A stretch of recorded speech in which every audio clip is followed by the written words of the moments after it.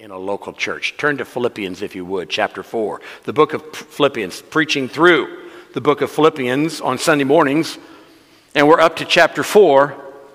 And even though an unknown infection may go away, probably not, but I guess it could subside if your immune system was strong enough, it's probably going to leave lingering damage any way you look at it. And that is the case. It was the case with me physically. It's the case spiritually in a local church when there is that type of issue. And so this morning, we look at Philippians 4, verses 1 through 3, a message I've titled Friction in the Family of Faith. When there is an active infection going on and it is not addressed. Philippians 4, verses 1 through 3. Therefore, my brethren, dearly beloved and longed for, my joy and crown, so stand fast in the Lord, my dearly beloved. I beseech Euodia and beseech Syntyche, that they be of the same mind in the Lord. And I entreat thee also, true yokefellow, help those women who labored with me in the gospel, with Clement also, and with other my fellow workers whose names are in the book of life.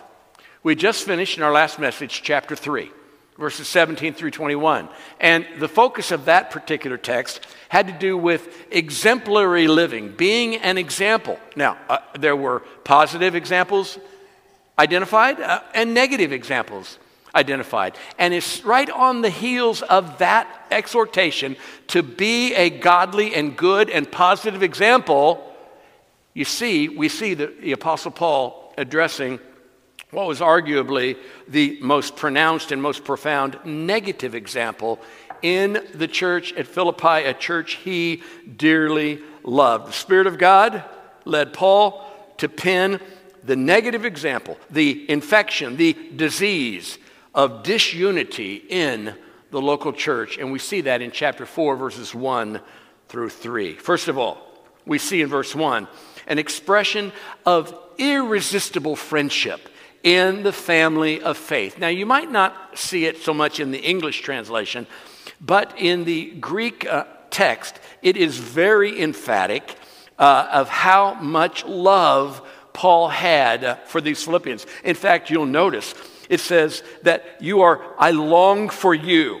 Twice he used the word beloved at the beginning of verse 1. My brethren, dearly, not just beloved, but he said dearly beloved at the beginning of verse 1. He said, my dearly beloved at the end of verse 1. This is real affection, real friendship that he had with the people of God at Philippi, and they had for him as well. Paul, of course, planted the church on his second missionary journey there in Acts chapter 16, planted the church at Philippi, won Lydia to the Lord, and she hosted the church in her home. Notice also, though he was their spiritual father, he identified with them as dearly beloved brethren. That is, I'm not over you, he said. There's no hierarchy here. I'm one among you. I am with you in this. And you know, I noticed today, I'd noticed until Friday, and at the risk of sounding self-serving, you all honored me today in the bulletin for 37 years on staff. And I tell you, folks, that is very, on staff here at Redbridge, that is very uncommon. Preachers don't stay in one place for that long. First of all, the preacher will get tired of you, or more often, much more often, you'll get tired of him. And there's many, many times a parting of the ways that is not comfortable, that is not wholesome. That is not the case here. And I tell you, I thank the Lord that if I had it physically, if I had it in me physically to do it, which I don't. I was discussing this with a couple of people last night at Road to Bethlehem. I'm pushing 67. I know I look like I'm 37, but I'm really not. But I feel like I'm pushing 67. And there's not 37 more years left in me. Probably not, all right? And some of you are thinking, great, I'm good with that. But it's been a love relationship, hasn't it been? Amen? for these many, many years and decades. It has been from my perspective. It really has. I've told you folks 100 times, you will find a better preacher if you look. You'll certainly find a better theologian, more insightful, more educated theologian. You will find someone who maybe is nicer to be around, who's more attentive. You're not going to find anyone who loves you more than I do. And that's 37 years of history of loving this congregation. And so I'm identifying with the Apostle Paul when he is saying to the congregation, my dearly beloved, I so long for you to continue moving on with the Lord and growing in Him and serving Him. It was a love relationship that he had, and he established that in verse 1. He talked about that in 1 Thessalonians chapter 4 and verse 9 with that congregation. He says, but as touching brotherly love, he told the Thessalonians, you don't need that I write unto you, for you yourselves are taught of God to love one another. You know, since I've become a child of God 46 years ago, I cannot harbor, at least I've never been able to up to this point, I cannot harbor animosity, hatred in my heart for anyone, and certainly not for the people of God. It would be like hating your own body. It would be like me behaving like my appendix behaved 40 years ago and turning on me, because we're all part of the same body. Did you follow that analogy? Your appendix acts up. It's turning on its own body. It's wanting to destroy its own body. Well, that would be analogous to a church member who was not enjoying family life and the fellowship, the friendship in the family of faith. He goes on to say in 1 Thessalonians 2, 19 and 20, for this is what is our hope, our joy, our crown of rejoicing. Are not even you in the presence of our Lord Jesus Christ at His coming? For you are our glory and joy. Notice in verse 1 of our text, it says that you are my crown. In other words, it's the Stephanos. It's the Olympic runner who would receive the victor's crown. So too, the Philippians were Paul's crown of victory. Look at how the Lord has blessed my ministry in winning Lydia to the Lord and her friends, and the church being planted in her home. And now it is a blossoming church. Now it is a powerful, fruitful church. Oh my, what a wonderful crown. What victory there is. And I tell you, pastorally, it is not how many baptisms we have, how large the budget is, building something new. It's not any of those things. It is, where is the congregation with a heart for God, with an understanding of the Word of God, and a commitment to follow Him? That is where the crown is. That's where the victory is, in being in the world, representing Him, yet not of the world, making a difference for the cause of Christ. So, an expression of irresistible friendship. I long to be with you. And I so trust, and by virtue of you being here, that must be saying to some degree, you also long to be with one another. Amen? Do you enjoy doing church together? I know that you do, and I do as well. So, Paul kind of cushioned the blow a little bit. It was genuine. He desired, he longed after them. He loved them greatly. He was motivated that way, but he also needed to share about friction, interpersonal friction in the family of faith. And we see that at the beginning of verse 1. I beseech Euodia and Syntyche that they be of the same mind in the Lord. Now, there are times when church conflict is unavoidable. In fact, you ought to have difficulties at certain times, and that has to do with when there is errant theology, heresy. You must hit that. You must hit that head on. You must intentionally run at that when there's that present, or when there is immorality, unrepentant, and it's notorious, i.e., 1 Corinthians chapter 5. We're preaching through 1 Corinthians on Sunday evenings, and we'll be getting into that in the coming weeks. And so there are times when difficulties in the local church are advisable. In fact, they're even commanded. Paul told the Romans in chapter 16 and verse 17, "Now I beseech you, brethren, mark those, identify them who cause divisions and offenses contrary to the doctrine which you have learned, and avoid them." There is a place for excommunication among professing believers for the hard-hearted, unrepentant one who is sinning. There is that. That is not what's going on in this case. That is not what is happening in the church at Philippi. That is not what was happening with Euodia and Syntyche. Now notice in verse 2, Euodia and Syntyche. The word Euodia means prosperous journey. When she was born, her parents were so captured, apparently, by her, by that newborn. And any of you all captured by newborns? Don't you love newborns? Who doesn't love a baby, you know? Well, they were like that too, and it's been that way throughout generations and generations. And so they took one look out of her and said, "Oh, that she will have a good journey, a prosperous journey throughout life." That is our heart for her. Well, at this point in life, she was not living up to her name because she was not enjoying her journey, nor was anyone else around her at that point. That's the name Euodia. And Syntyche means good event or a good moment. And when she was born, her parents took one look at her and said, "Oh, this is a grand event in our lives, and she's responsible for it because she's come into the world and how we delight in her." Well, she was not experiencing a good moment, nor was her sister in the Lord, Euodia. It wasn't because of theology. It wasn't because of philosophy, errant philosophy. It wasn't because of sinful morality. None of that was going on. These were two well-known, respected women in the church who had become an example of interpersonal friction in the family of faith. It had become notorious. Notorious to the degree that while Paul was under Roman house arrest, he had heard about it, and now he's writing a Spirit-inspired Bible book and calling them out by name. What would happen if a preacher were to do that today? And we're to say, and I'm not going to pick on anybody, but I feel tempted to. Yeah, I will. Kathy and Betsy. I can always pick on them. Kathy and Betsy, knock it off.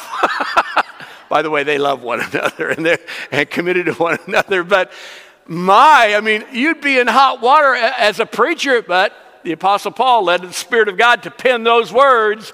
It was God-inspired writing because it was the infection, it was the blown appendix in that body. And it had to be addressed or there's going to be death that's going to result if not. Wow. He wrote that because he knew of the importance of oneness. Now, it'll play out in a number of ways. Let me offer some thoughts, some alliterated thoughts of ways that you might experience this interpersonal friction in the body with another believer. Maybe it'll be discord in your friendship. You're getting a spat, your feelings are hurt, there's a wounded heart there, and maybe it's over a misunderstanding. Someone thinks that you said this or you said that or you heard one thing, and in reality, it might be altogether different than that. And I thought about this. In our church, in our local congregation, what one person has the greatest likelihood of being misunderstood, either in what is said, what isn't said, what should have been said? Who has the greatest likelihood of being misunderstood? Me, because I have more airtime than anyone else. By far more airtime than anyone else.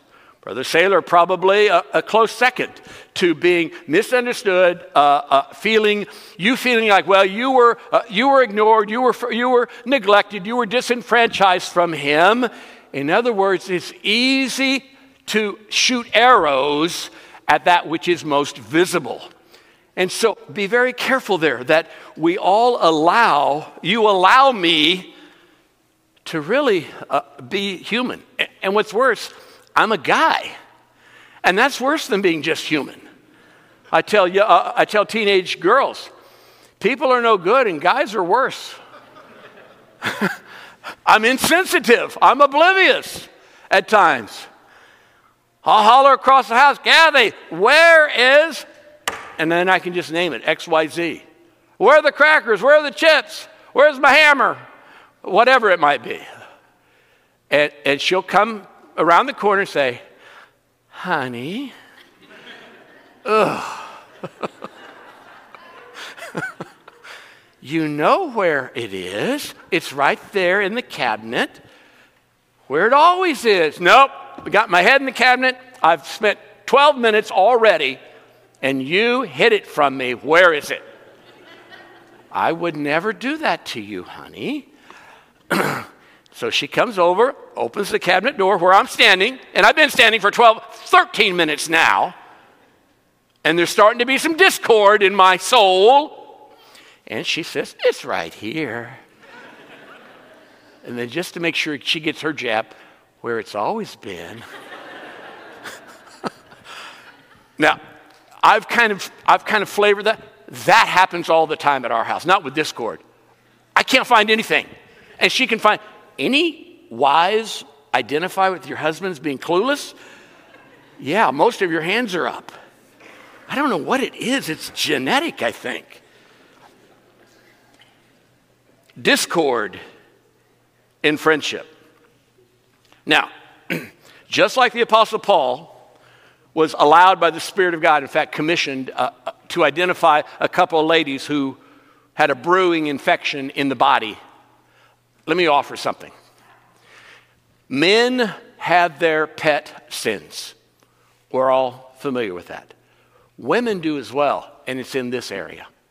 Ladies, you all are wounded way easier, more quickly, more deeply than our men. Let me give you an example. If one of us, if Mark Saylor said to me, I'll pick on Mark now, Vic, why did you wear that tie with that suit? And he said it just like that. I would say, it was hanging on the rack.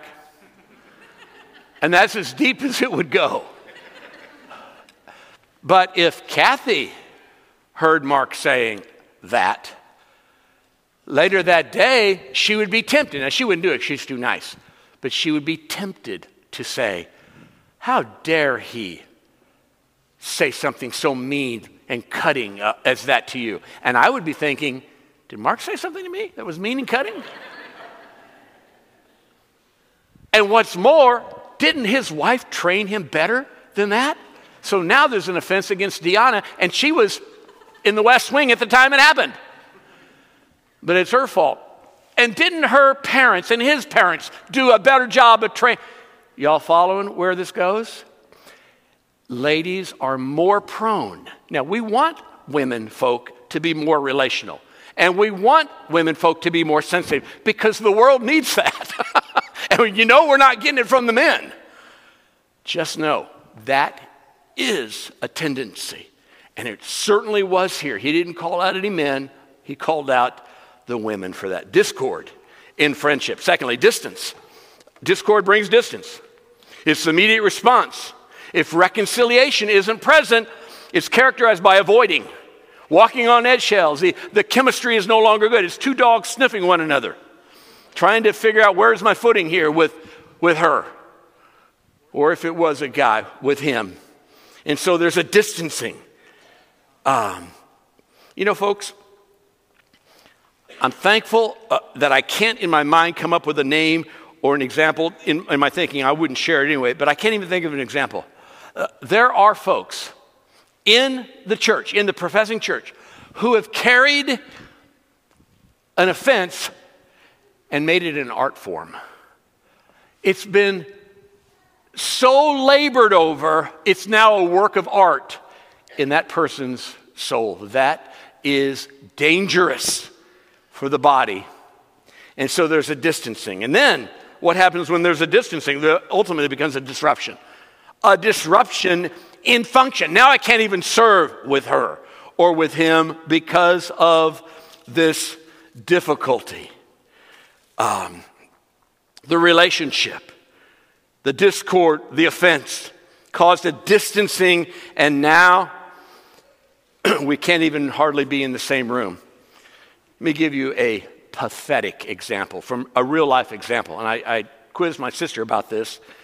Again, she's nicer than me, so she wouldn't have, it wouldn't have been as noticeable, I guess, to her.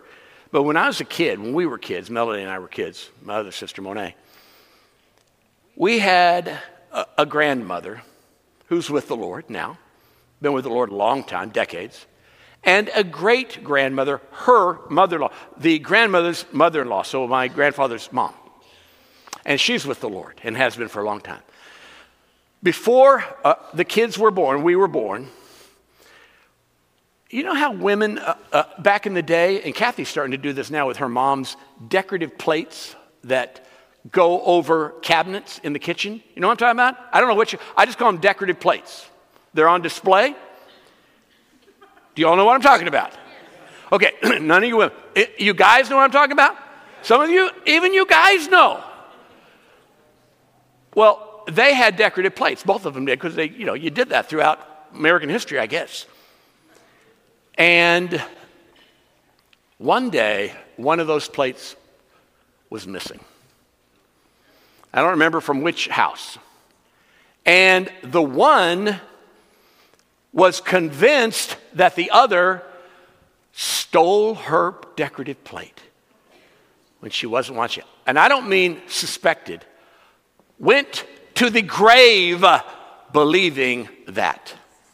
And the other one was not brokenhearted, sorrowful, or any such thing. I hate that you think this of me. No, that is not the case. Let's work on... No, how dare her accuse me of such a thing?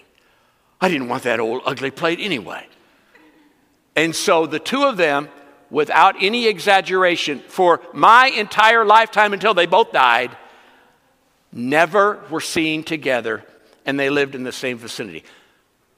The great-grandmother's son, the grandmother's husband, he would interact with each of them and with us, the next generation or two down. We would with them. We would interact with the great-grandmother or with the grandmother, but never together. In other words, no longer are we going to function together because you accuse me of stealing your ugly plate. Well, she did steal my ugly. Oh, it wasn't ugly, though. That truly happened in real life. And you ceased wondering why I'm like I am.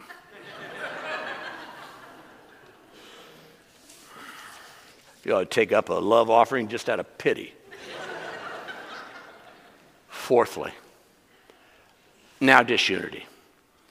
Everything blows apart. Because it's not the two ladies any longer.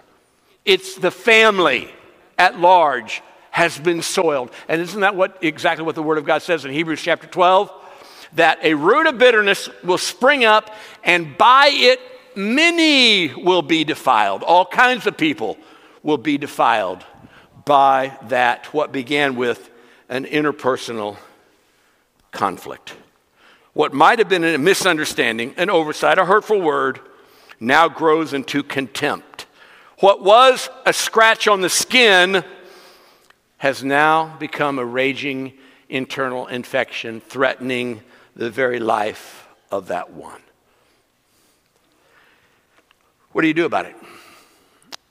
We see in verse 3 primarily an exhortation to once again reinvigorate fellowship in the family of faith. We must address this, because to ignore it, intentionally or unintentionally, is only going to degenerate further and further into major problems. So Psalm 133:1 says, "Behold, how good, how pleasant it is for brethren to dwell together in unity." And the Apostle Paul spoke all the time about unity in the body, because not to have that is to have disintegration in the family of faith.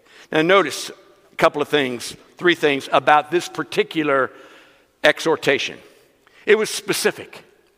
In verse 3, in verse 2, it was specific. Euodia and Syntyche, knock it off. He didn't beat around the bush.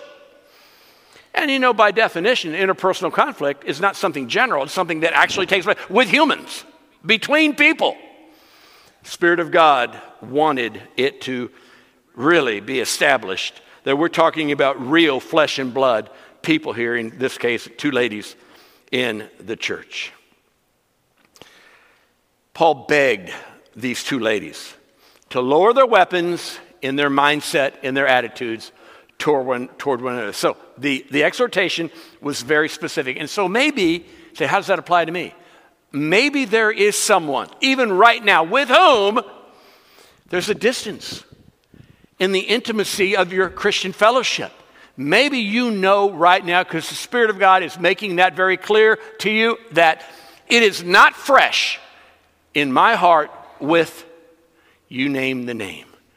Could it be that just like in the Philippian church, you know right now who that is? And then notice also, this is maybe, if you don't get anything else out of this message, this might be the most important point, and that is the exhortation was simultaneously. Notice in verse 2, and I don't want you to miss this, the phrasing, the wording is critical. The Apostle Paul, and the Greek text bears this out, did not say, I beseech, I plead with, I beg Euodia and Syntyche to be of the same mind. What does it say? I beseech Euodia and I beseech Syntyche. Is that what your text says? Something like it uses the same phrasing for both. Why didn't the Spirit of God lead Paul to lump them together? Because one of them would be tempted to say, okay, I will if she will. If she'll take the first step toward reconciliation, then I'll be happy to reconcile as well. But she has to take the first step. But they're not left with that possibility, because both of them simultaneously were individually addressed by a Spirit-inspired biblical letter. Paul, led of the Spirit of God, to pen these words, didn't leave any wiggle room. She started it, so she has to make the first move. No, she is given an exhortation, but you're given the very same one. So neither one of them could use the cop-out that, yeah, I've sinned in this, but I didn't drop the first bomb. She did, and she has to take the first step. Y'all following the importance of that wording? We believe in the plenary inspiration, verbal inspiration. That is, every word is important. And in this case, it was given simultaneously to both of them. Both of you are to run at this situation. And notice thirdly, the exhortation was sympathetic. I want you to share in the same pathos, in the same emotional intensity as these women. Who is to share in that? Look at verse 3 and you'll find out who. And I entreat, I plead with true yokefellow, masculine. Help those women who labored. Help Euodia and Syntyche with Clement and my other fellow workers. Help them. Come alongside. Share in this struggle. Now this leads me to believe, and I think we could say pretty categorically, this means that they were not married. Probably widows. Probably not young. Probably a bit older, well-known, well-respected, well-liked. And it had become notorious. Everyone knew that senior Saint Sally and senior Saint Susie were at one another. Husbands are dead, maybe never married. No kids mentioned, maybe never married. Kids not there, maybe kids are unbelievers. Who knows? We don't know. But the fact is, the Apostle Paul said to other leaders, men in the church, because there weren't any men, heads over them. You all following this? So he said to the leaders, pastors, deacons, if you will, yoke fellow, you all who are bound together, genuine companions, come and minister. Arbitrate steps toward reconciliation. So in a very real sense, the body cannot say, well, that's Vic's appendix. We're not going to worry about that. That's the appendix problem. No, the circulatory system was involved. The nervous system was very much involved, as I was in terrible anguish. The financial situation was involved. I was broke. I was double broke by the time it was over.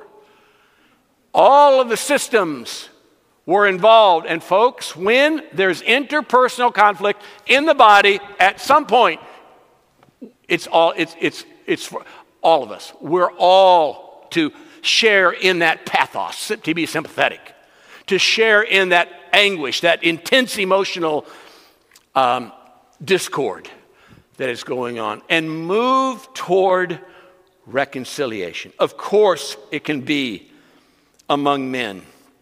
Of course, it can be among young people. But the fact of the matter is, if it is present, and I'm preaching this message because it was the next text in the book. Aren't you glad that we can preach preventatively? Because I'm not addressing a situation, particularly that I know about here in the body. But that's where God has us in the next passage. There's the likelihood. Check that. There is the possibility on any given Sunday that one of you will get your nose out of joint with someone else. I'm a good candidate for that to happen because of platform presence. That can happen. Don't let that happen. If I genuinely offend you, then let's visit on it immediately. And I'm so thankful that I can report that that's not the case with anyone, at least of which I'm aware, of whom I'm aware. And you all with one another. It's absolutely a possibility.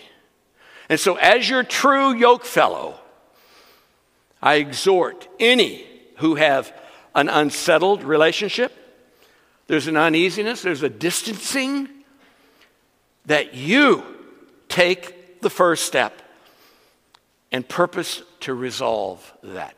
If you need help, bring along one of our deacons. In fact, the ordination of deacons comes from Acts chapter 6. And people say that the need was to care for widows. No, that wasn't the need. That was the problem that caused the need to surface. The need was unity in the body. And so find one of our deacons' wives, and have that person be that true yoke fellow to come with you and resolve that conflict. Do not allow the appendix to burst. Been there, done that. You don't want to go there. It will wreck your health. May the Lord protect his flock, his family, his body on this corner. Lord, I'm so thankful for your word. It is crystal clear what this passage is teaching. And it is profoundly important. For just like my believing grandmother and great-grandmother having discord for decades because of an accusation and maybe a reality. I don't know, and they didn't know. But it caused real functional disruption for all my life until they went home to be with you. Lord, may that not be the case in this congregation ever. But we would walk in a spirit of humility before you and one another, brokenness, sensitivity, care, with a desire for oneness. And that would be the case all the time till you call your church home. May we be faithful, Lord Jesus, in this, in your name.